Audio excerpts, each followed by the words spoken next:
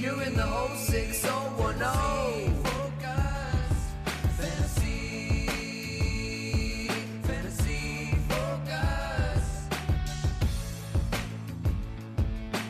Hello and welcome into Fantasy Focus Football. It is Wednesday, November 16th. Today's show is presented by Geico. Switch to Geico, see all the ways that you could save. Let's go. Daniel Field and Stefania here hanging out. And I got to say this. We got snow last night. We got our first snow of the season. Oh, why are you guys' faces so mad? In case you're not because watching. It was 70 degrees and I was wearing a tank top on Saturday at a football game. I'm from California. This is what we prefer.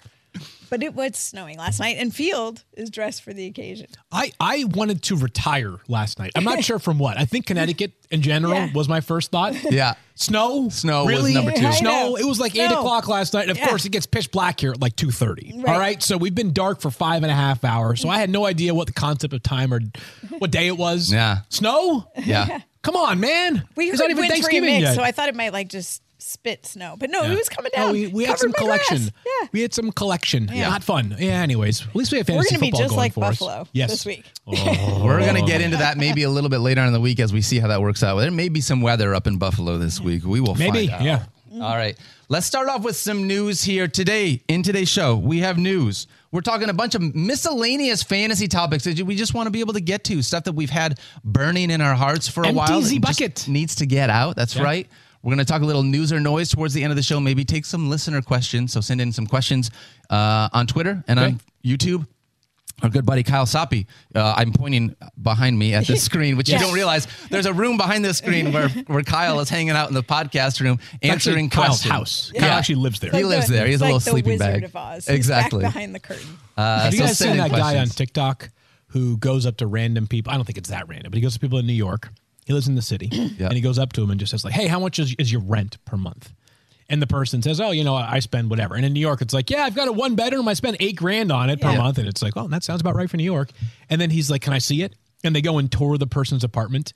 And That's a serious level of like trust trust. right off the It's like, bat. I'm assuming there's some guy paper on signed, street, right? like, yeah. But of course, Come like, on up. But he definitely covers like a wide range of people, right? Yeah. Like So one we're time going from room raider to apartment raider. well, he goes up one day and it's like, oh, I happened to see Barbara Corcoran on the street. Of course, the legendary investor, Shark Tank, et cetera, a very successful real estate entrepreneur. And so they go to her apartment. It's just like the most spectacular thing ever, right? Then like the next TikTok video is a guy who like his nap area is like there's this tiny space underneath his bed where he doesn't have storage. And that's where he pulls himself by the frame under his bed far enough where it's really dark because apparently he has like bad natural lighting otherwise. Sure. Yeah. So he's on the garden level and he's like, well, it's a pretty sweet apartment. It's 210 square feet. It only cost me $6,000 a month. I have 2 roommates, but it's pretty reasonable. But it's pretty, not bad. So that's sort of what Kyle's got back Kyle's there. got a bunker back there. Yeah, That's what I was getting that's at. true. Yeah. Go check it out. I forget what the guy's name is on TikTok. But now I'm fascinated. I'm not afraid to admit that I have spent way too much time on TikTok recently. Yeah. Sometimes that happens. You get down those rabbit holes, those wormholes, whatever you want to call It's it. so bad, Oh, Daniel. it's tough. Like I must have watched way too many of that Meghan Trainor dance last night. You want to know why you were doing that, Field? Is because you didn't want to be able to face the reality of what's Cooper happening in the Kupp. fantasy world because There we go. All right, Cooper I'm gonna Kupp give me a is break so here. frustrating. Stefania, I'm just going to hand it over to you and let you talk to us about what is next for Cooper Kupp. Well, what's next is surgery. We're recording this podcast at 10 a.m. Cooper Kupp is scheduled to have a tightrope procedure on his right ankle. He had a high ankle sprain. He's having the surgery done in Los Angeles today. We hear about the tightrope. Maybe people are familiar with the term, but essentially they take a device implant that stabilizes that ankle and then allows you to progress with your rehabilitation while the ankle ligaments are in fact healing. So they insert the implant. You can see it through this little video we're showing through a plate on the fibula side of the ankle, through bone tunnels into the tibia, and it brings those lower leg bones closer together because when you tear the ligaments, you can disrupt the normal joint position there. And that's why players struggle so much or can struggle with serious injuries with instability. And so they basically realign it and then they repair the ligament on top of it, reinforce that and allow it to heal. Here's the thing. Most times, roughly 6 weeks, give or take, depending on the athlete, the position, all of the nuances of the individual injury. look at the timeline of where 6 weeks, even if it was 4, they're going to put him on injured reserve. Even if it was it's at sooner, least 4. It's at least 4. You have to wonder where the Rams will be. I mean, Cooper Kupp's always going to try to come back. He's one of the best examples of rehab. We've talked about this before. After he tore his ACL in 2018 and came back the next year, and to think about all the players this year who tore their ACL and came back, and sort of the ups and downs of the various individuals. Cooper Kupp came back over 1,000 receiving yards, 10 touchdowns, never missed a game. It's unheard of because of the way he handled his rehab. And he also had a good surgeon. So here we go again with round 2. And I think he'll do very, very well. And the other thing to take away from this, I think this is really important for his long-term health. He had a significant enough of an injury to require this surgery. You want to feel better about him going forward for the rest of his career and not think, boy, this ankle could give him problems off and on, whether it was this year or next year when he comes back. So I'm not saying he's done for the season. That has yet to play itself out, but I think it's at least a possibility if the Rams are looking like the Rams have been looking. And why would you be rushing him back? I just want to ask this question, Field, and you might not have a better answer than I do. Okay. But like, if you roster Cooper Kupp and you're a playoff team, there's really nothing you can do about it. I mean, you're just throwing him on IR and hoping that maybe he comes back, right? If you're at the top of the heap, you would do it. I mean, what if you're the middle of the pack, though? Is there a way that you can I think try there are and... 2 options here, because I have the situation in a league where I am I'm in a good spot to make the playoffs. I probably am not in a good spot to win a bunch of, to go the whole way. Sure. Unless Cooper Kupp is back or I can replace him with somebody. A team yesterday at the top of the league made me an offer. I was just going to say that. Offered me yesterday, and this was a starting point, so I did not accept it. But just a thought process here. They offered me Curtis Samuel for Cooper Kupp. And it's not that Curtis Samuel lights my world on fire for fantasy, but if there's a chance, I don't know what percent, but there's a chance that I have 8 weeks of Curtis Samuel, 7 because they have a bye, or I have 0 weeks with Cooper Kupp. Right. What's more valuable? Right. Even if Curtis Samuel stinks, it's more valuable. So I think if you're in the middle of the pack and you have Cooper Kupp, this is your chance to do the rare situation where you can go to the top of the league and say, you're so good. Like, can I have your top bench wide receiver, or maybe even your second bench wide receiver? Give it a shot.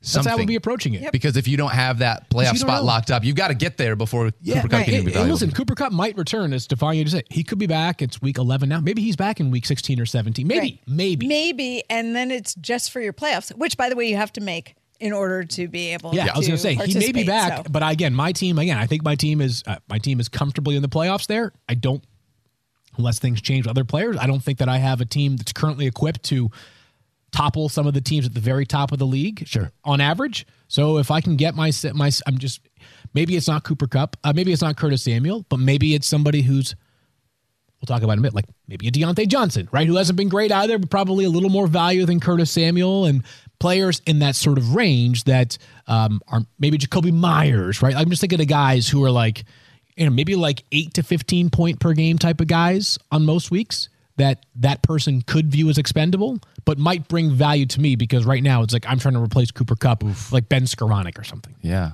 That's interesting. Now that I've said that, I'll probably go off for 20 points. No, that's fair. That's fair. Probably. I like that, though. Really quickly, Allen Robinson, only 2 weeks better than wide receiver 40 with no Cooper Kupp. Field, you and I have him in the same tier, as is pretty much everyone. You've got him at wide receiver 28. I've got him at wide receiver 32. We're all right in that same range. But keep this in mind, people. Keep this in mind. When I say you think, wide receiver 20, that's fairly optimistic. This week alone, no Christian Kirk, no 2 Bucs wide receivers, no 2 Seahawks wide receivers, no 2 Dolphins wide receivers, no Cooper Kupp, other top wide receivers who are not playing this week. So wide receiver 28 is really more like wide receiver 40 on an average week. Yeah, Jamar Chase right now. Chase is out. Yeah, we'll see what happens with the Chargers. So just as an example of all these players that are not available, and he can only make it to wide receiver 28. So the positive indicators that he plays a ton. We talked about this before, and it's not like they have a bunch of other great receivers.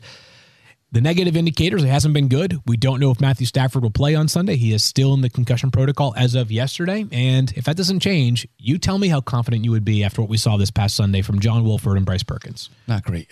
Not great, Field. All right, Stefania, let's talk about this next one. Unfortunately, Dallas Goedert is going to miss some extended time here. Yet another tight end lost for what looks to be multiple weeks. And this one flew under the radar because there was a controversial call at the same time as Dallas Goedert got injured. You may recall that there was a face mask penalty that was not called, should have been called as a penalty, was not. So he was grabbed by the face mask. While he was grabbed, the Commanders' defensive tackle, John Ridgway, was able to get the ball out of his hands. And then Goddard goes down and Ridgway falls on top of him, and he landed hard on his left shoulder. And because of all the confusion around the call and what happened with the change of possession, not a lot of people saw it, but I was watching Goddard. You could see that he was in a great deal of pain. He ended up coming back into the game, but further testing revealed something. They haven't shared the nature of the injury just yet, but they expect him to miss multiple weeks. So not great for fantasy. Yeah, I would say, the silver lining is, of course, that there's like 38 to 40 wide tight ends we trust every week in fantasy. Yeah. Super deep position, Right. right? Actually, in NFL history, there have been 38 to 40 tight ends we've actually ever trusted. Exactly. Yeah, this is a huge bummer because Goddard has been good. There's not an obvious next man up in Philly, right? Yeah. Goddard became the guy after replacing Zach Ertz when he was traded last year. Jack Stoll has played some snaps for them. Tyree Jackson's been hovering around for them. We'll see how they go about this in Philly, but my guess is that it means that they'll just sort of involve the tight end spot a little bit less going forward. So there are some names right now on the waiver wire. Certainly Eric Moody told you about them, but a few that come to mind that we're not going to talk about later on in the show include Foster Moreau for the Raiders, who played a ton last week in place of Darren Waller, out for 3 more weeks. I do think there is some value there. Trey McBride, who I think we have on the show note here, but I may be wrong. We're going to talk about Trey and tomorrow. we talked about him yesterday. But so yeah, another name to keep in mind would would be Trey McBride. There are a few tight end names that are hovering. You got to get lucky, obviously, but there are a few that are hovering around. Harrison Bryant for the Browns. If David Njoku is out, too early to tell whether Njoku will play on Sunday. Here's a question, and this has nothing to do with fantasy. This is a football conversation. I have it. Let's do it. But if the point of going to instant replay to be able to see if the fumble actually occurred, and you get there because the point is to get the play right, and you see an obvious penalty, it can't be about the point of getting the play right then anymore. Yeah, well, unfortunately, when they went down this rabbit hole a couple of years ago by making all kinds of infractions reviewable, the games got delayed significantly, and it felt like it was just a coaching challenge flag fest every single game. So you're right, Daniel, because there are Eagles fans who I think were justifiably upset with a couple of the calls in the game. The late roughing the passer of Taylor Heineke, which by the letter of the law might have been a roughing the passer, but is it like spirit of the rule? I don't know. They made it when I went to the league meetings. What was it, a month ago? Yep. That this came up because everybody the roughing the. You dropped this. It was the league meetings name you just dropped. That you went to the league meetings for the NFL. Sorry. Whatever. Some of us are just, we do our work. Yeah, so Field and I went to Wendy's that day, just so you know, like no big deal. We go where the work takes us. But they were talking about this exact thing. But with they didn't fries. have those at the One league of us- meetings. dipped in the One frosty of us is really trying good. to get information to the people. I'm so sorry. I'm so sorry. No, but they were talking about the roughing the passer because that was right when there was all this, I was going to say hullabaloo, and then I was going to say hullabaloo. I swear. It's your fault. I wish I was going to say it. This show is, we cannot get a thought out. We're having trouble. It's Wednesday. We're back on track. The bottom line is they were talking about the roughing the passer. And one of the things that that they were saying as to why they weren't diving into this, they said they made a point of not looking at things where intent was defined. And a lot of these penalty calls, it's about intent. Roughing the passer being one of them. Are you trying to take the guy to the ground? Or are you trying to do it too aggressively? Sure. So they just said, look, we're going to make it this way. And if it's anything close to appearing like they're actually roughing the passer, we're calling it. I think the face mask feels different to me because like it is or it isn't. Right. Like you It's a are little grabbing black or the white. face Yep. mask. And from an injury standpoint, I hate the face mask and the horse collar, the two things I hate the most because of the injuries associated with them. And if you grab the face mask hard enough and pull on it, you can actually dislocate a vertebrae in the neck. I think people don't even think about that. But in addition, if Goddard got hurt randomly, but a lot of knee injuries, lower leg injuries happen from face mask as well. Wow. So Yeah, no, I that's agree. my soapbox. All right. My 30 seconds just to add on this is I've thought about the quarterback thing a ton. It's really simple, guys. It's really, really simple. The NFL will continue to err on the side of extreme caution for this reason and this reason only. Face of the league. Worst case scenario ever took place and a seemingly harmless hit on Josh Allen or Patrick Mahomes or Tom Brady or Aaron Rodgers or Lamar Jackson left them out for the rest of the season, NFL is a worse product as a result of it. Right. If multiple happen in the same year, it's a way worse product, right? Yep. It's just the way that it works. Right. Think of how NFL has been so blessed for the past 30 years, 25 years to have Brady and Manning and Breeze and Rodgers. But like, as great as other players have been, we don't think of it as the LaDainian Tomlinson era of the early 2000s, right? We think of the Tom Brady era. That's what it is. Or the Peyton Manning era. It's the quarterback-driven league. They're going to err on the side of caution. It's going to bother all of us when we see dumb penalty flags. I expect them to continue. Yeah, me too. Cool. That was a fun segue. Yeah. All right, let's talk about some miscellaneous fantasy topics that we got here. And we're just going to sort of ping pong around the room. Some stuff we wanted to talk about. Field, let's start with you, I believe, because you brought Deontay Johnson to the table. Yep. I got some feeling this week. Uh-oh. I got some feeling. You've said this a couple times this but year. this one I got some feeling on. So last week, Chris Godwin, I think, was second in the NFL. Kyle can fact check this on the fly here. In terms of targets seen without a touchdown, maybe he was first, ahead of Deontay Johnson. It's close. Those two guys, I think, were the final two who had like 70 targets without a touchdown this season. Chris Godwin got off the schneid. Deontay Johnson has had a ton of targets once again this season. He's got 81 through 9 games, so that's 9 targets per game. Despite the fact that he only had 5 last week, the first game without Chase Claypool for the Steelers, I think he has plenty of volume on Sunday against the Bengals. The Bengals right now are very thin at cornerback. They have dealt with a number of injuries on both sides of the ball, obviously. Jamar Chase probably being the headliner, but Chidobe Awuzie was their best cornerback. He's out for the season due to a torn ACL. Now, they picked things up the last game out before their bye, but I got a feeling on Deontay Johnson. He still hovers where he has, which is wide receiver 18 in my ranks, wide receiver 20 in Daniels, wide receiver 22 in the ESPN consensus ranks. Again, 7 fantasy relevant wide receivers on a bye. Others like Cooper Kupp and Jamar Chase out, probably a little bit lower on average, but I have a feeling Deontay Johnson picks things up the rest of the way. This week specifically, I think he picks things up, has a better game on Sunday. That's my thought there. I think I'm with this. I mean, sooner or later, with the amount of target that he is bound getting, to happen, right? Yep. Just you're talking there about. There we go. Kyle's confirmed it. Sorry. What did Deontay was first. Chris Godwin was second. So Deontay, we got Godwin off the schneid. Okay, it's time to get Deontay off the schneid as well, right? How do you do that? Throw him the ball. I don't know. I mean, this stat's amazing. You guys have heard? I think we used this last week. I can't remember. If we did, my bad. Do you guys know the Steelers have yet to score a touchdown of 10 yards or longer this year? That's it's hard to unreal. believe. I feel I don't know that I'm totally bought in on Deontay, like just rediscovering his magic for the rest of the season. He was never a high volume touchdown guy. Feels like he's due. Feels like the Steelers are due for a touchdown that's not 1 yard. Got a feeling there. Oof. I mean, yeah. It Talk feels about regression. There's a part positive of me, regression. in my head. My I goodness. wanted to make a board bet saying Deontay Johnson's not going to score a touchdown the rest of the year. That's a red zone question, That's right? That's a Kevin Pulsifer. And also, that doesn't feel good. I don't want to do that. That's the thing. I want to Don't root do for that. people That's to get not, in the end zone. Yeah. All right, Don't do all that. right, fair Okay. enough. All right, let's talk about another player here, and Christian Watson. Let's. Stefania, is this from you? Yeah, this is from me. Okay. Because Christian Watson, I I was had interesting, slated to be a breakout receiver this year. You know, when we have to do all these things and we're guessing who's Did you going to go be back good. and look at that article too when you were asked to give names for this list? Because I did the same thing. I think some of it's burned into my skull because especially the ones that you're not hitting on, you're like, oh yeah, I remember that I remember had making really that high call. hopes for Christian Watson, but then we had the injury during the OTAs, and then he's been basically injured the majority of the season. And when he's played, hasn't been great. Really no chemistry with Aaron Rodgers, and we know that trust is a big issue with him when it comes to his receivers. Well, guess what happened this weekend? All of a sudden, Christian Watson, week 10 against Dallas, 107 receiving yards and 3 touchdowns. 3. Weeks 1 through 9, 88 receiving yards total and 0 touchdowns. Now, granted, he wasn't playing every week, but still, this is a big deal. And if you look at the difference in his average depth of target this last week, Alan Lazard, 2 yards. Sammy Watkins, 15.7. Christian Watson, 20.5. So your volume of yardage, your catch opportunities, and the thing that, to me, why this matters is we've been looking for who's it going to be. And we thought Romeo Doubs was going to have this great connection with Rodgers, seemed to be on an upward trend, but of course he's out multiple weeks with an injury of his own. So Christian Watson coming off a good week where Aaron Rodgers trusts you. And I want to tell you, there's a quote. Aaron Rodgers, in talking to the reporters on Monday, was asked if the offense is where he wants it to be.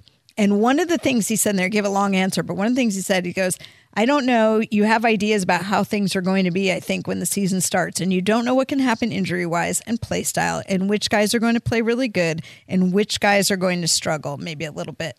And I think that was his way of saying it didn't look pretty at the start of the season, but you're now starting to feel like you can trust some of them. So I think Christian Watson going forward no. No, you're shaking your head. I think this is a fascinating conversation because I see all of the things that you are saying. The idea, it's hard not to look at Christian Watson, where he was drafted, who Aaron Rodgers historically has been, right? Like, it's tough because Aaron Rodgers has just sucked this year, but he's still capital A Aaron Rodgers because he's been in the NFL for like 25 years. Other than when he plays the Lions. Other than when he plays the Detroit Lions. Yes. So from that, from all of that, looking at it, it's hard not to say, maybe this is a rookie that's starting to develop some chemistry towards the second half of the season. Oftentimes when Aaron Rodgers and the Packers start to get their stuff together, and maybe it might be a guy to take a dart throw on, or to feel like he could be a bigger part of this offense. There is still, though, this trepidation from me because I've seen so many bad Packers games this year. So it's like, sure. I see both of those things, and it's tough for me to know how much confidence do I have in either side of it, because I think either way could play out. But everything you said, Stefania, I don't disagree with. It's just my level of confidence in Christian Watson in this offense. Yeah, I think he's an upside play. Yep. And especially with so many wide receivers that are really good out this week, he might be somebody that you have to fill in flex. Yeah. He was an awesome spot last week also for DFS. It was one of those like, oh man, no Romeo Dobbs. He's so cheap and an easy guy to throw in there. Made you some money. That he worked definitely out. made some money. I want to talk about Michael Thomas. Do you guys mind? Yeah. Have at it. So our buddy Damian I Dabrowski said yes, but has you kept talking anyway, so go ahead. our buddy Damian Dabrowski, who is in our Dynasty League, has Michael Thomas, and he's texted me, I don't think I'm going to be able to pay anyone to take Michael Thomas away from me in this league. I have no idea, and it just made me think about a lot of stuff. Michael Thomas, as we've talked about, 149 catches in 2019 field. Mm-hmm. He has 56 catches since. He's played 10 games since the beginning of 2020. I don't really think I even know who Michael Thomas is anymore. And when I look at the Saints offense, obviously it's all about Chris Olave, but thinking ahead to the future, there's no future right here, this year for the rest for Michael Thomas with him being on IR. What level of confidence could you possibly have in this player going forward when you look at next year? How do you look at Michael Thomas and say, I've seen all of the things that he's been through over the last 2 years. I've seen the player that he used to be. It feels like the player that Michael Thomas used to be just doesn't exist anymore. And now as we have another season on our hands where he wasn't able to make it through fully healthy, and even when he was healthy, he wasn't capital D dominant. I just don't really know how to look at Michael Thomas and feel like he's still in that elite category of wide receivers anymore. Part of our job in fantasy is to try to forecast things that have the narrowest range of outcomes or the most likely things to happen, right? That's why Josh Allen, not every week is going to be the highest scoring quarterback, but is going to be ranked 1, 2, maybe 3 at the very lowest every single week because he has a better chance than anybody to be a high scoring quarterback, maybe outside of Justin Fields right now. Michael Thomas, though, is, and this is only a dynasty conversation because obviously he has no redraft value for the rest of 2022, is a great fence-sitting example. I don't think Michael Thomas is going to be a Saint next year. So I think you have to decide right away what kind of player you think he's going to be, whether you think that there's a chance, like how many offenses could he go to that you'd say to yourself immediately, like, all right, we're back. The answer is probably not that many. There's really not that many teams that you could say, all right, Michael Thomas signed with the Bills, and all of a sudden he's going to be Michael Thomas like we knew him once before. He's turning 30 in March, by the way, so he'll be 30 when he plays. So for his I think this is just a classic. If you are acquiring Michael Thomas in Dynasty, you are I don't know if buy low is the right categorization because who knows? Like his future may be outside of football beyond this year, right? He may say, I'm done. I'm good. I made a ton of money and I'm done. I don't think that's the case, but you have no clue what could happen with Michael Thomas beyond this season. You have no idea when or if he'll be healthy, fully healthy ever again. So this is just what do you want to talk yourself into? If you want to talk yourself into the idea that Michael Thomas can defy health, he can defy age. Mike has been big on this in the past. Like 29 is often a point where we see a precipitous drop for wide receivers. They go from prime to post-prime pretty quickly. Mike as in Mike Clay, not Michael Thomas. Yeah. Do you think that Michael Thomas is more Larry Fitzgerald or A.J. Green? Because A.J. Green, it kind of went from like just down, right? And he's gotten a couple of contracts with the Cardinals, but not the same player. Not the same player, obviously. So yeah, this is a classic fence-sitting evaluation. I really wanted to see Michael Thomas. I wanted to see him be healthy this year and look like the Michael Thomas that we knew. He looked pretty He good when he was flashed healthy. early, Looked but pretty he good. stayed healthy for what, a cup of coffee? 3 games, I right? mean, Or 2 that's games, it. whatever it Yeah. was. 3 games. Yeah. All right. Sorry. We're going to move on to Chase Claypool. Yeah, this is me. So This one's Chase more Claypool exciting. not even ranked this week for our wide receivers. And this is the thought process behind these players is not like, wow, like I'm going to tell you to start Chase Claypool. What I'm curious about with Chase Claypool is the Bears obviously really value this player. They traded the 2nd-round pick for him, and he looked really good in his first game with Chicago in a very limited sample size. Then he was basically a non-factor this past week for Chicago Well, to in be their fair, game against Detroit. Really good secondary. Yeah. Well, yeah, and Justin Fields only had like 40 fantasy points. That's so I guess it yeah. makes sense. Yeah, that- the Bears only scored 30, I think. something Is like that right? Yeah. But in any event, so he has 3 catches in 2 games for does Chase Claypool with the Chicago Bears. And part of me is like, I know that the acquisition for Chase Claypool was about like a future alongside Justin Fields. It was not about the first 3 games after it. At the same time, I do think when you acquire a player like Chase Claypool, as we've seen with the Chiefs and Kadarius Toney, there is a desire to get that player involved. Yeah. It's a great matchup against Atlanta. And I wonder if at some point, there's a game where it's like Chase Claypool comes out and has 6 catches for 91 yards and a touchdown. And we're like, okay, now it's time. Now it's Chase Claypool time. And because the spot is so good against Atlanta, a team that has struggled so much in the secondary, you don't have to worry about, I think the game is in Atlanta, by the way. You don't have to worry about weather elements, obviously, at all this week. I think this is a chance for Chase Claypool to maybe assert himself as not fully formed version of Chase Claypool Bears wide receiver, but get on track a little bit. Yeah, I kind of feel like between Darnell Mooney and Cole Kmet, I've been on Chase Claypool each of the last 2 weeks in daily fantasy, waiting for that breakout to happen, interesting. especially last week against the Detroit Lions. And it's been Cole Kmet and it's been Darnell Mooney, and it's been frustrating because I'm with you. When you trade for a 2nd-round pick for a guy, a big-bodied wide receiver, for a quarterback that needs to be able to throw the ball a little bit more, I would think that there would be a little bit more upside in the short term, like you said, because of that Kadarius Toney effect. You want to get him involved in your offense. And so I'm hoping, and I want to believe with you, Field. I've been burned the last 2 weeks, so I can't do it. Okay. That's fine. Yeah, I mean, I don't have them ranked, so it's not like I'm really Oh, like okay, I'm well, just that's fair. like what Me either. I Yeah, am yeah. monitoring is, hey, Does at it some point happen? there's Does it going happen? to be the Chase Claypool game. Right. Is this the right spot for it? Is it? We'll see. I hope so. I sure hope so too. I hope so. Let's talk about Rondell Moore. Yeah, this is me again. Rondell Moore's a little bit And- exciting. Yeah, this is just there are times where you think about like the fantasy football season in segments. And obviously Rondell Moore at the beginning of the season was unavailable. He was hurt, but preseason he was generating a decent amount of hype as like the Cardinals have massive plans for Rondell Moore. Then he gets hurt, and for the first, 3 or 4 weeks, he's a virtual non-factor.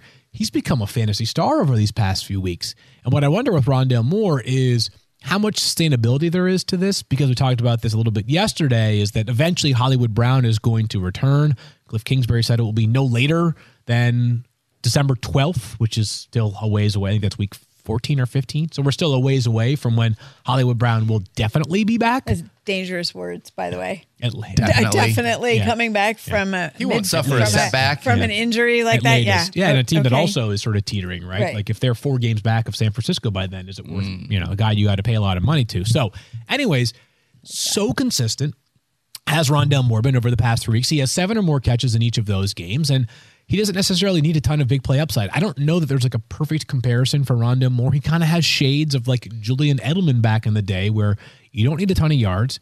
You don't even necessarily need a handful of touchdowns. I said you don't need a ton of touchdowns, like 8 or 10 is probably not in the cards for Rondell Moore, but I love the utilization right now. And this is a player who, if you were patient during the first 4 or 5 weeks of the season, he's become a lineup block. He has been awesome for the Cardinals, and I still continue to think this team is going to have to throw the ball a ton. By the way, in a week last week, when the Rams offense totally cratered without Matthew Stafford, the Cardinals did not. Colt McCoy kept them very much afloat. So even if Kyler is out on Monday Night Football, it's a bad matchup against San Francisco, of course. But you can function this offense with Colt McCoy at a much higher level than we saw from the Rams. And we've seen it from other teams that have had to turn to their backup quarterback. Well, so here's my question, Field. We watched earlier in the season Greg Dortch when he wasn't there, be able to fill this role, and he filled it in really well from a fantasy perspective. A bunch of double-digit fantasy point games, and then you have Greg Dortch, be replaced by Rondale Moore once he gets healthy, and it feels like a lot of that production continues. That role within this offense feels like Rondale Moore is obviously a slightly better player than Greg Dortch is, but once Hollywood Brown comes back, understanding that they're going to have Hollywood Brown and Nuke, what happens to that role within this offense? Is Hollywood going to play this role where he's going to be more short yardage, where he's going to take over any of those roles? Or is Rondale Moore's role safe within this offense because the way they plan to utilize those two outside receivers is different? I don't know. And I also don't know what the absence of Zach Ertz means, because that's one less very heavily targeted player that is no longer available for Arizona. It could be that they try to make Trey McBride their second-round pick this year, the Zach Ertz clone. We'll see. But it also may be that, hey, the tight end target share goes from whatever percentage it was, probably like 2022, to 12 to 14. And that's more targets there available for Rondale Moore and Hollywood Brown and DeAndre Hopkins. They're going to be a sneaky, fun offense for fantasy the last month of the season. Like Rondale Moore. I think I'm a little too low on him this week. I have him as wide receiver 19. I think I need to move him up a little bit. But still. But not against lineup block, though, right? He's a lineup block. He's a lineup block. I think that range there is like fairly, like I've got him at 14. I don't think that I see him in a totally different light that you do. Yeah, we're in that same range. Just a bit more optimistic. I just hope he doesn't have a super good game on Monday night. No, but here's what he wants. He'll get 8 catches, 67 yards, no touchdowns. No touchdowns. Nearly 15 fantasy points. Yep. No harm, no foul there, right? Yeah, 15 fantasy points, I good by me, good by your 49ers. 49ers are going to win, by the way. Yeah. Estadio Azteca, Monday Night Football. Estadio Azteca, yeah. The 49ers are now training in Colorado Springs this week to get acclimated to the altitude. Well, do you know what the elevation is at Estadio Azteca? Isn't it like a mile high? It's 7,500 feet. Wow. 7,503. That's over a mile. Take Denver and multiply by 1.5, basically. It's a real thing. No, it's the highest altitude place that anyone will play. I believe the Cardinals are staying home this goals. week, right? Yeah, this will be a good week for Robbie Gould and whoever kicks for the Cardinals. Yeah, no kidding. Probably Matt Prater as Tristan Vizcaino was cut this yesterday. I'd be trying to be in altitude for as long as I could before going there. That's a big adjustment. Anyway. Speaking of altitude, Stefania. Speaking of altitude. Hey, good segue. You're welcome for setting that up. Thank you. We got another couple wide receivers here, and Courtland Sutton is one of the guys that we want to talk about. Is this as much about Courtland Sutton as it is about Jerry Jeudy, or is this more about just Courtland Sutton in a silo? It's both. And I put it on here again, like Field said earlier. This isn't me saying go out and start Courtland Sutton, because with Jerry Jeudy ailing, all of a sudden Courtland Sutton is going to massively light up your fantasy roster. It's more the question of, what do you think about Courtland Sutton going forward? Because it hasn't been good so far. He has not been a top 25 wide receiver in a game since week 4. And this is the guy we were hearing during training camp, had this great chemistry with Russell Wilson. He was the preferred target for Russell Wilson. He was the one who was going to thrive in this offense, and it really hasn't happened. Now, last week, Jerry Jeudy gets hurt, has an ankle injury, and leaves fairly early, and Courtland Sutton ends up with a season-high 11 targets. Like, apparently, he had that one other time this season. But still, here's my concern. Russell Wilson still meh in terms of the performance there. Courtland Sutton's getting all the attention because who else are they looking at? KJ Hamler's been out hurt. Not really changed. Patrick was lost for the season. Yep. And so Courtland Sutton becomes the biggest threat. They're not worried about anybody else. So how does Courtland Sutton fare, even if whether Jeudy is there or misses time? And is it Dulcich? Yep, Is Dulcich. I pronouncing it right? Dulcich. Yeah. I mean, he might be a more sneaky, fun play just because he seems to be getting some attention there. I just don't have a ton of confidence with Courtland Sutton, and I feel like this should be a better place for him going forward, but I don't feel like it is. Here's a reason why I'm more optimistic than you is separate and apart from Jerry Jeudy, their schedule's been tough against wide receivers. Go through some of the teams they've played so far this year. The Seahawks, we know all of a sudden have a very frisky young secondary. How about that secondary, by the way? We started at the beginning, not to interrupt you, Field. I just did that good. thing. Okay, but we started at the beginning. You're good. We started at the beginning of the year talking about how easy it was to beat the Seahawks secondary, and they've really turned it around. It's not just Geno in that offense. But Courtland Sutton sort of hit his slide, by the way. So he goes Seahawks, Texans, he was solid. San Francisco, he was solid there as well. Yeah, and that was the crazy game, weird right? Game. Yeah. And then we have the Raiders, who he was fine against when they played all the way back in week 4. He scored his only touchdown of the season there. But then the Colts, they're awesome in the secondary. Yep. Chargers, who little more up and down. They were The pretty Jets, hurt very then when they good. played them. Sauce Gardner's been great. Mike has talked about the Tyson Campbell shadow in Jacksonville all of a sudden become a problem. Yep. This past week, Tennessee, and he was back on track, 11 targets and in a good matchup there. So everything Stefania said is valid. I am trying to will my way into believing Cortland Sutton more just because the schedule just lighten up going forward. Heck yeah. I mean, I would love to be able to see it happen. It's still Russell Wilson under center. You never know.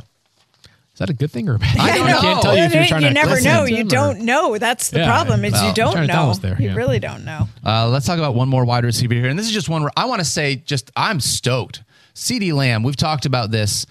Third-year wide receivers, right? How we're looking for them to be able to take that next step, that next legitimate step to superstardom. Yeah. And CeeDee Lamb, in spite of the fact that he has not had Dak Prescott for the entire season, leads the NFL in target share. It's been great. CeeDee Lamb is 5 games with 10 or more targets this season. Last week, he had 11 for 150 and 2 touchdowns. His other 2 games since Dak returned, 5 for 77 and a touchdown and 4 for 70. He is one of the best wide receivers in the NFL, and in spite of the fact that he had a subpar quarterback on a running team for what felt like half of this first half of the season, he is still a top 5 wide receiver. The dude is unreal. I just am excited about CeeDee Lamb and his prospects because if this was a healthy Dak Prescott, if this Cowboys team was clicking, you would see, and I think be talking about CeeDee Lamb in a completely different light than we did because of who they had under center for like 5 weeks. It's been incredible. Really fun to watch has been CeeDee Lamb. I'll move forward to the next guy, which is Jerick McKinnon for the Chiefs. And I think in fantasy football, it's important to know that sometimes it's what you need. And what you need from, in some cases, is not a guy that you can guarantee you will push for 20 fantasy points in a game or even 25 or whatever, maybe even 15. But sometimes bye weeks, and we do have another week coming up eventually with 6 teams on a bye, you're going to need a player that you can play in your flex spot, or if you're playing a deeper, your second flex spot, even a running back, a second running back for the week. And you're saying, if I could just get 10 points from this guy, I'd feel great about it. Knowing that you probably have no shot at 20. And I think Jerick McKinnon is kind of that example right now because Jerick McKinnon, who has back-to-back games with 6 catches, is going to be the lead pass-catching back for the Chiefs. Who knows if CEH will even be active on Sunday night? He played 4 snaps this past week. Obviously a non-factor in their game against the Jaguars. If Jerick McKinnon is going to get the up-tempo passing game opportunities, and he has the chance for somewhere between 4 and 6 catches per week, which I think seems reasonable enough, especially with Isaiah Pacheco as a limited pass catcher at this stage of his career, then I think Jerick McKinnon, who was available on waivers last night, is an interesting flex consideration. I've got him as running back 27. I actually have him ranked higher than Pacheco this week. I think I might be the only ESPN ranker that way. And if you need 10 fantasy points, that's the kind of player you should be targeting. I'm laughing because I see you have him over Melvin Gordon, and that is where we are. It's where we are. It's where we are. And it's, it's certainly the Broncos are on a full-on committee now, and that could increase more, by the way. Like Chase Edmonds may play more just his second game with Denver. It's I'll say tough this. sledding. Part of what's made me nervous is one of the stats on here that says he's yet to have more than 10 touches in a game this Doesn't season. matter. And you talk about the pass catching upside, which is great. I do wonder if you say, hey, maybe CEH doesn't even play this game, if he actually got more snaps and that number rose to 12 or 50, I don't know. It doesn't matter to me. When I look at him, almost every touch he gets, almost every one of them is a target or a catch. Just high efficiency. So if I told you, there's a different way to look at that, is that he may not have 10 touches in a game this season, but he may have, and I'd have to check this, 5 games with at least 6 targets. Maybe it's 8 games with at least 6 targets. And that, to me, is the much more valuable part of Jerick McKinnon. Again, I'm looking for 10 fantasy points. I'm not looking for 20. I'm looking for 10, and I think McKinnon's a good bet for 10 fantasy points. Yeah, I thought for sure at the beginning of the season that A.J. Dillon was going to be a guy that you could count on for 10 fantasy points every single game with the way that they talked about utilizing him in the passing game here. And boy, was I wrong. You had 1 week where you looked really, really smart. Real smart. And then after this, it's just holy cow. Part of it is a function of the team, too. He has not scored since week 1, 11.1 carries and 12 touches per game. He's had no growth. You want to look at what he was from last year to this year. You want to see growth. You want to see steps where he's getting more utilized in this offense. He's either getting more carries, more goal line usage, or more work in the passing game. He's not getting any of that. And with the way that this offense is working, or should I say not working, A.J. Dillon has been a major victim of that. And It's crushed a ton of my leagues where I have had A.J. Dillon as like my third running back or my hero RB2 running back that we've talked about. And he is still, we're just in this tough spot. It's a tough spot for me. Yeah, I doubt that they'll decrease his workload very much, if at all, going forward. But when you watch the Packers, I continue to think that there's one player who's different from the rest on their offense, and that's Aaron Jones, who's just such a tremendous player and just so good with the football as a runner, as a receiver, makes guys miss. He is powerful. He does everything as a running back. He's a true, I think, star back.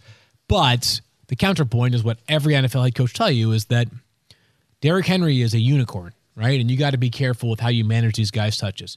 Do I think the Packers could be wise to consider like 10% of the touches going to A.J. Dillon instead going to Aaron Jones? Yes. Am I certain that will happen? Probably not. But it's clear that Aaron Jones is the star of that offense. Yeah, unfortunately for me. All right, Stefania, let's talk about Dameon Pierce because you were high on him and he's actually performed for fantasy managers. I love nothing more than to talk about Dameon Pierce. Anybody who's watched the show since the preseason knows this. And really, this was a question of Eno Benjamin has entered the conversation. And this was a huge surprise to me. And I know I sent you a note because I was like, Field knows things like this. What happened? Why is Eno Benjamin suddenly no longer with the Arizona Cardinals? But we knew he'd quickly find a home. Well, now he's with the Houston Texans, and Eno Benjamin's talented running back. So I thought, am I concerned because Dameon Pierce has been so productive? Let me just tell you a little bit about how productive he's been. 75.1% of Houston's running back touches this season is what Dameon Pierce has. He ranks 6th overall, and that's with a slow week 1. Remember, in week 1, it was all Rex Burkhead, very little Dameon Pierce, and we talked about how Lovie Smith said he expected Dameon Pierce to be more involved, and we thought that's not just coach speak, the way he was saying it. This is going to change, and sure enough, his utilization has just gone up steadily since then, and it's paid off. He's been incredible. His passing game utilization has improved. He has 3 games with at least 80 rushing yards and 20 receiving yards. And by the way, he's tied with 3 other players in the league for the most such games. You know who they are? Tell me. Derrick Henry. Okay, he's pretty good. Heard of him? Yeah. Saquon Barkley. He's pretty good too. Dalvin Cook. Yeah. I'd say that's pretty good company. That's pretty good company. And because Dameon Pierce has been so productive, because of the way he runs, if you've watched him, I don't think that he's losing a lot to Eno Benjamin. If anything, I think Rex Burkhead is odd man out potentially here. And it's insurance. It's great insurance for Dameon Pierce to have Eno Benjamin there. I don't know about you guys, what you think, but I was wondering when I saw him go there. And it's interesting because what I've been trying to piece together, it feels like Eno Benjamin was vocal about his lack of utilization when James Conner returned, and that was enough for them to cut ties, which surprises me because I thought, well, hey, you guys, there's no guarantee that James Conner is going to be fully healthy. Stay fully healthy. Yeah. And by the way, maybe part of the reason that he hasn't been is because he was never meant to be a full-time back, but I digress into that conversation. Still, Eno Benjamin going to Houston, he's probably not going to get a ton more I don't think he work. chips away in a major way for Dameon Pierce. I think Dameon has settled in very comfortably to somewhere between like RB9 and RB15 in our weekly rankings. And here, so that elite rushing attempts, right? I mean, he's a great runner as well. Top 5 rusher, I think both in terms of attempts and rushing yards so far this season. The only reason why he's not quite in that very top tier is that the passing game is not like top of the line. Like over the past 2 weeks, he had a game with 0 catches, then he had a game with 2 catches. So we're not talking about like on average 5 targets per week for Dameon Pierce. Hasn't scored a rushing touchdown in 4 straight games. Those are the reasons why, as much as we all love, and Stefania more so than anybody, Dameon Pierce, that's why he's not quite in that like, all right, if we're doing a redraft right now, our first round is Austin Eckler and Jonathan Taylor. Well, Jonathan Taylor, yes. But Nick Chubb and, Derrick Henry and a couple others, I'm sure. Alex. Part of it's the offense he plays in, too, because it sputters without him. And then we've got like disgruntled Brandon Cooks, other people banged up. I mean, I'd like to see Nico Collins get more involved because I think he's talented. You and me both. But, on their offense, so he's been doing a lot in the ground, which also helps them try to keep the ball in their hands. Yep. But anyway, I think he's the main reason for bringing him up in this conversation to me was he's been so good but they brought over Eno Benjamin, who's talented. He's not just a guy. And so I wanted to make sure we're comfortable that he's not really going to chip in. And I don't think he is. I wouldn't think that he does from that standpoint. I don't know how you could say that. I don't know. I've been watching Dameon Pierce run, and it'd be hard to not continue to give Dameon Pierce the rock. You know what I mean? All right, let's talk about I want to talk about the Patriots running backs. Did you guys remember way back at the beginning of draft season when Ramondre Stevenson was drafted as player number 98 in the 10th round? Now he's running back 10 on the season. And we had this conversation about what's it going to look like. Ramondre Stevenson, Damian Harris, we were going back and forth. And it really was one of those situations where, Fields, you talked about this a lot of talent within Ramondre Stevenson, especially in the pass-catching game.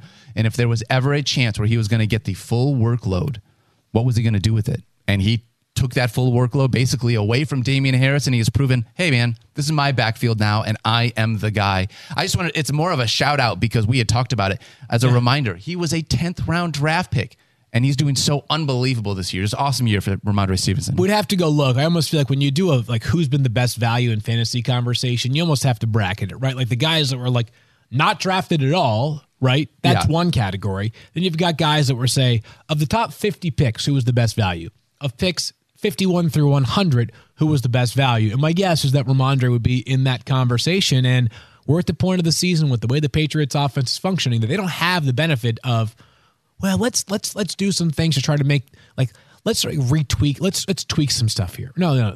When Ramondre Stevenson is your best offensive player and you're struggling on offense, more is what you need. More from Ramondre Stevenson. So he's been exceptional. He'll continue to be ranked right around RB10 every single week, unless Damian Harris gets way more involved. Yeah, is there still health stuff going on there with Damian Harris that we need to worry about, Stefania? Yeah, I mean, he's still questionable. He's been injured, banged up with a couple of different things, including most significantly a knee issue. Then he was sick, the illness. So he's still questionable. I don't think he's been fully healthy, but when he's played, he just hasn't been able to compete with Ramondre. Ramondre's that good. Yeah. All right, let's talk about David Montgomery taking on the Atlanta Falcons this week, Stefania. I think, unfortunately, Khalil Herbert is part of the news here. Yeah, Khalil Herbert has a hip injury, apparently, and he's going to be out. So that was, again, my reason for bringing him up was, does this change what we think about David Montgomery in this offense? And I'm not sure that it really does. He's just not been that involved in the offense. I mean, maybe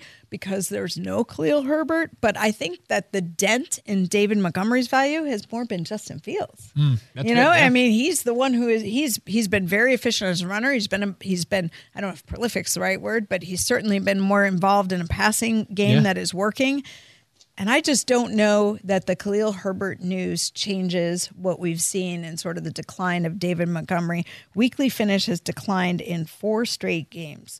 I just don't feel great about it. Well, I think for Montgomery, it feels like there's been more and more of Khalil Herbert, but Montgomery's still getting 15 to 20 touches per game. So I think that maybe it increases the workload for Montgomery a smidge. I also think you're going to see, and get ready to hear this name a bunch, Trestan Ebner play more for the Bears. He's a rookie 6th-round pick this past season, so wouldn't surprise me if Ebner takes over the Herbert-type role. And just a bummer for Khalil Herbert because he's such a talented player. Stefania obviously knows much more than I do about hip injuries, but there's not a massive range of hip injuries. Usually they're not good. Well, and it's also, within it, we don't know what the specifics are. And you've got something from like what Jamar Chase has to whether it's soft tissue, we just don't know. But bad enough, and just, this is sort of like minutia, but bad enough that on Tuesday of the week, they said IR, right? A lot of teams will wait until Saturday. It's, hey, he's going to probably miss 4 games. So we'll get through the week and see whether we need to create the do we not? So they went quickly. As much as I love, and I have talked up Khalil Herbert because I think he just looks like the more explosive player in this offense. Last 2 weeks, snap split is 86-43. David Montgomery, it's not really that close. No, he's been the David man. Montgomery is still the guy. Ebner is going to be he is the guy, but him, he hasn't. He hasn't been doing the same much. things with his snaps. All right, let's talk about a couple of tight ends here. Yeah, we'll rip through these. Who wants to talk about Dalton Schultz? Yeah, that was me. So just quickly, Dalton Schultz. Dak Prescott has brought him back to life. Yep. Obviously, Schultz, his own injury limited him a bit, but it's just so obvious. You just watch the game, and I don't Dak know. looks for him. Dak He just is- finds him. Yeah, And I if agree. you've been waiting for it, and you've been waiting for it, and you've been waiting for it, it's paid off. Dalton Schultz, in a season now where you've got so many injuries, the list of tight ends that I am for certain taking over Dalton Schultz, Travis Kelce, Mark Andrews, maybe T.J. Hawkinson. That's about it. So Dalton Schultz value has skyrocketed with Dak's return. Nice dovetail for Dalton Schultz to start to feel better Yep. as Dak is 20 coming back. targets over his past 3 games for Dalton Schultz, including 15 over the past 2. Wouldn't surprise Love me if that. that number stays steady. He's a lock-it-in tight end the rest of the way. If you dropped him earlier on this season, I get it. It was really rough sledding for Dalton Schultz, but I think what we learned is that it was much more about the players around him, the quarterback around him, than it was anything changing with Dalton Schultz. He's a really talented guy. He's going to get paid a whole bunch of money Yep. this offseason. It wasn't Cooper Rush's fault. I couldn't think of Cooper Rush's name. I kept thinking Ben DiNucci in my head, and I was like, I know Ben that's DiNucci, not new right. XFL quarterback Ben DiNucci. Yeah. Let's talk about another tight end, Foster Moreau. Yeah, Stefania. Field already mentioned him earlier in the show, and I like Foster Moreau as look, if you're desperate for tight end, and chances are you are, unless you have one of the 3 that Field just referenced. But he's been running a lot of routes. I think you're going to see his name come up a little bit more. Look, this offense has had its own share of struggles, but Darren Waller remains out with a hamstring injury. Foster Moreau, the clear replacement for him. If you're desperate, I think you could do worse than Foster Moreau because at least he's an upside play. And this week you have the Patrick Surtain versus Devontae Adams shadow, which you're still starting Devontae Adams, but if Derek Carr is wise, which he is, he will look other directions more frequently. So I like Moreau as well as a Moreau and Matt Collins.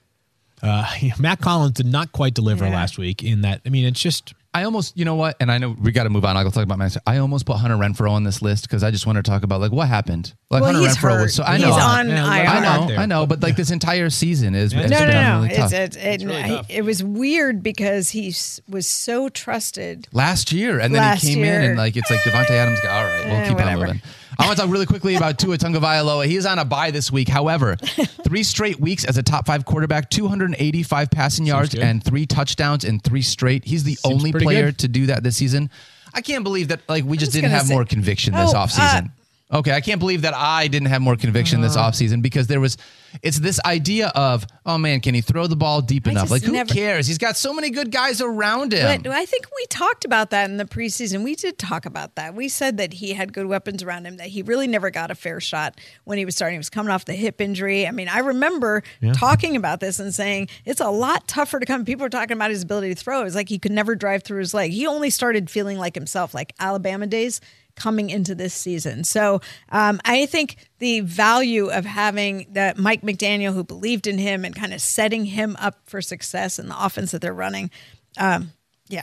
It was huge. Getting Tyreek and Jalen Waddle. I mean, if people still are doubters are not watching football. No. It's just the idea. I just love what Tua has been able to do this year, in spite of the I fact love he's had that a lot he was of people. able to tune out, especially because with the middle of the year. I mean, he Right. went through a huge, Yeah. all the concussion stuff and Yeah. whatnot. So, all right, we're going to come back and talk news or noise. But first, Stefania, I want you to tell me about Geico. Well, Danielle, Geico asks, how would you love a chance to save some money on insurance? Of course you would. And when it comes to great rates on insurance, Geico can help. Like with insurance for your car, truck, motorcycle, boat, and RV. Even help with homeowners or renters coverage. Plus, add an easy-to-use mobile app, available 24-hour roadside assistance and more, and Geico is an easy choice. Switch today and see all the ways you could save. It's easy. Simply go to geico.com or contact your local agent today. Football season brings back many traditions that we know and love, like the pick six game-winning field goals, touchdown dances. You saw me do that Jamal Williams touchdown dance, guys. It was pretty fantastic. And watching it, all with friends and a cooler full of Miller Lite. The action on the field is reliable year after year, so pair it with the most reliable light beer. Every Sunday game time is Miller time. Kickoff, halftime, it's all Miller time. Miller time means good friends, great beer, and football all Sundays long. What's not to like? Miller Lite checks all the boxes you could ask for. That's why since 1975, it's been a mainstay in the stadium, at the tailgate, and in your fridge. No matter how your team plays, it's the beer that's always a winner. It's the Beer Drinkers Light Beer with only 96 calories and 3.2 carbs per 12-ounce servings. Your only concern is the next third down conversion. Football season brings back the big hits, so reach for the biggest hit of them all, Miller Lite. You can find Miller Lite pretty much everywhere beer is sold, or go to MillerLite.com/FFF for delivery options near you.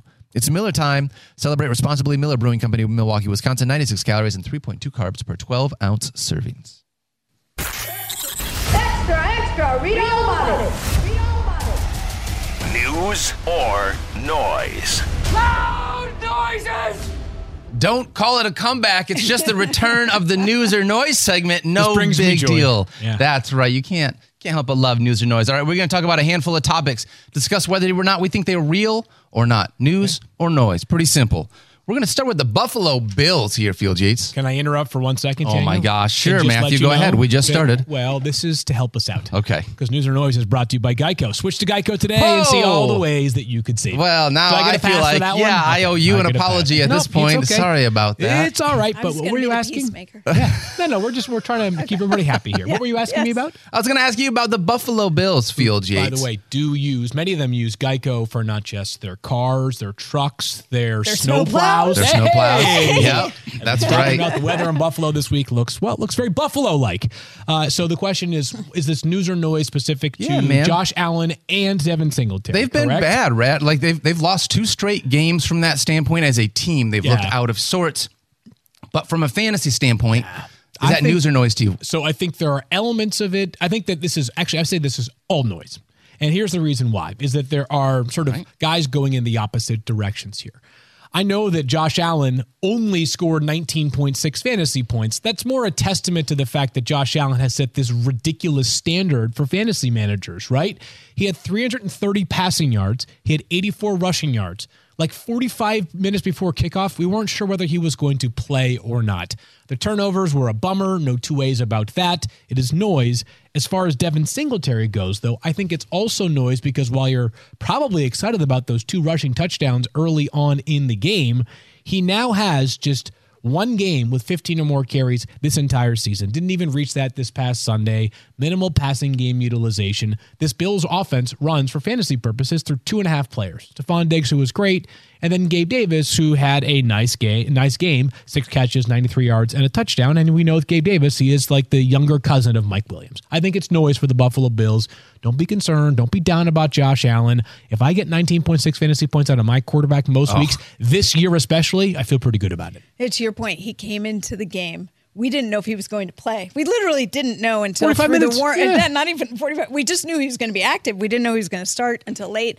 Not only did you get him for a full game, you got him for 5 quarters. Yeah. So your fantasy production this week was maybe better than it could have been given the turnovers. I think people are worried about the turnovers. There's been a few games where he's gotten a little wild. But I think also what happened in this game is going to settle him down a little bit. And he's still going to get you points with his legs. Josh Allen 84 is rushing going yards. to, This is crazy. right. So you're not complaining. I'm not worried about him. I think that for them, from a football perspective, they're going to right the ship, and that's only going to help with fantasy production. All right, let's talk about the next guy, Donovan Peoples-Jones. And I'll be honest, I could go either way.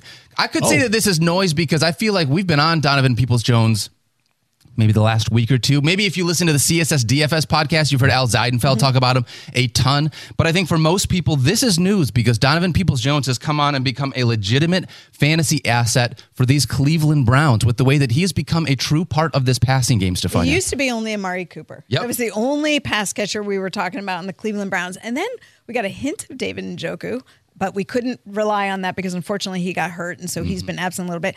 And Donovan Peoples-Jones has kind of stepped up and taken that second receiver role. So I think it is news because we've been waiting a few weeks to see if it would continue. So now people are buying in, but it has. Yeah.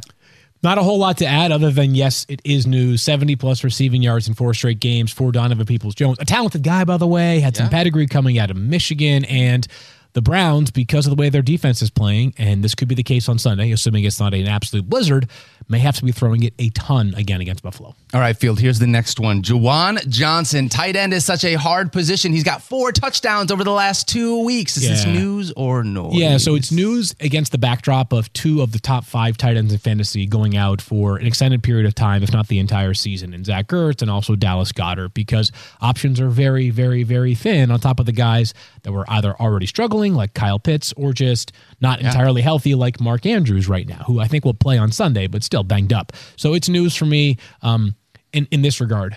if you're looking for a tight end that has the opportunity to find the end zone, Juwan Johnson, it fits the bill. The Saints have all kinds of pass catcher injuries. They have all season long. Juwan Johnson's a converted a wide receiver to a tight end. He's a good athlete. He has made some people sweat because of needing production from him 2 weeks ago, and he scored that long touchdown late in the fourth quarter. But yes, a reasonable option. Like, he's like a top 15-ish tight end for me. Sure. You're hoping for a touchdown, though. Yeah. Yep. Because without it, he's yet to have 45 receiving yards in a game this season. So not a high volume, but opportunity there. Better than Taysom Hill. Oh, that must have And hurt to say, Stefania. It hurt, That but hurt. I'm honest. Yeah, Nothing this is is why not we love honest you. with That's the people. right. So I will admit, Taysom Hill was enticing for a bit, but Juwan Johnson is the bigger threat to score. Will you be honest with us about Tom Brady as to whether or not this last performance that he had 2 touchdowns. Tom Brady threw 2 passing touchdowns, Stefania. Is that news or noise? I think it's news. He's been terrible this year. And all of a sudden, he looked more like Tom Brady of old to me. This is Tom Brady getting off the schneid and finally feeling himself. If you watched him at all during that game in Munich, he looked like he flipped the switch. Like, he was like, oh, yeah, this is what's happening. And maybe getting in better sync with his receivers. A lot of them have been out injured back and forth field. And I think, Chris Godwin, I really like in the back half of the season. Even Julio Jones could get involved. Russell Gage still out. But I think the pass catchers are doing better about being where they need to be. Yeah. Tom Brady looked better. As long as he was throwing the ball, not catching it. Sadly, not quite there yet, right? Because this was an offense that last year was just such a hummed. They just completely hummed all season long. And Tom Brady would coast past 25 points with regularity. He's only got one game over 20 points this year. So not quite there yet for Tom Brady. It was encouraging, and I'm hopeful that they come out of their bye with a favorable schedule, by the way, and play much better. Not totally sold on Brady yet. I need to see one more game. I do think I am excited to be able to see the trend, though, because he needed to have this. I feel like for him, this was a big deal. It was sort of a turn the page moment. I can buy that. Yeah. Little Seager love there. I love that, Stefania. Yeah, that is his best song. That is. You're not wrong. All right, last one that we have here, Field Yates. The Indianapolis Colts, just as a whole from a fantasy perspective, we watched Jeff Saturday take over this team. Jonathan Taylor looked like the running back that we used to know. Matt Ryan threw less than 30 passes, which is what everyone wants. Is this news or noise with a Jeff Saturday-led Colts? So happy for Jeff and happy they got the win. I think they'll play tough on Sunday against Philly, by the way. I think this is more about, for the pass catchers, it's about Matt Ryan. It's not about the coach. It's about Matt Ryan, which I guess is an extension of the coach's decision, because Matt Ryan can actually function a passing offense, right? I mean, he is still a player that can chuck it around the yard, even if he is a declining player overall. And Paris Campbell, like Pittman again on Sunday, very busy. Paris Campbell's been super busy with Matt Ryan as his quarterback over his past 3 starts. Jonathan Taylor, though, that's not about the quarterback. Jonathan, I mean, it's a little bit about the quarterback. It's about the fact that teams can now no longer say, all right, we're going to stack the box with every player we have available. Right. It's about Jonathan Taylor being healthy. It's about the offensive line getting its act together and playing like it should. And it's about this past week, like taking advantage of Raiders' run defense that I think is okay. And by the way, rest of their season, they have one matchup against a defense that is currently top 15 in terms of rush yards allowed per game. So I think good days are ahead for Jonathan Taylor. Yeah. Also, on that note, go check out Mike Clay's Strength of Schedule Matrix. If you follow him at Mike Clay NFL, he has a bunch of great nuggets when it comes to that. Does Mike have all kinds of cool nuggets on everything? I don't know, but why do you always wear the nicest pants and nicest shirts, Field? You guys are just so nice. And not to mention the snowman socks. Oh, man, that's so great. Let's go.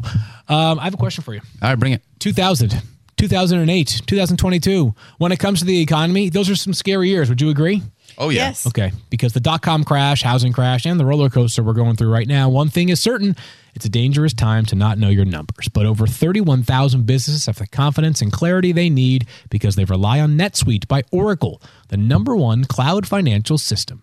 NetSuite gives you visibility and control of your financials, inventory, HR, planning, and budgeting so you can manage risk, get reliable forecasts, and improve margins. Everything you need, all in one place. So how do you prepare for uncertain times? The answer?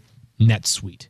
NetSuite helps you identify rising costs, automate your business processes, and easily see where to save money. That's why 93% of customers say they improved their visibility and control when they upgraded to NetSuite. What are you waiting for? Right now, NetSuite is offering a one-of-a-kind special financing program. Head to netsuite.com/FFF right now. netsuite.com/FFF. That's again, netsuite.com/FFF. Yo, a jam-packed show. We just dumped out the bucket on a bunch of stuff we've been wanting to talk about all year long. So shout out to Field and Stefania. Thank you so much for hanging out with all of us here today. Please remember how much we love you guys. We cannot wait to see you tomorrow. Tomorrow's show is going to be Thursday night preview. We've got wide receiver cornerback with Mike Clay. We're going to preview a whole bunch of games, talk about some fun Squirrel Stock stuff. We got a really good Thursday show planned. So for everybody on the crew, we love you guys.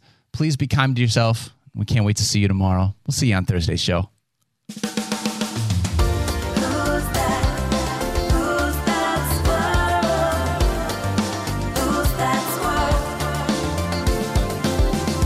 It's no secret, not a mystery.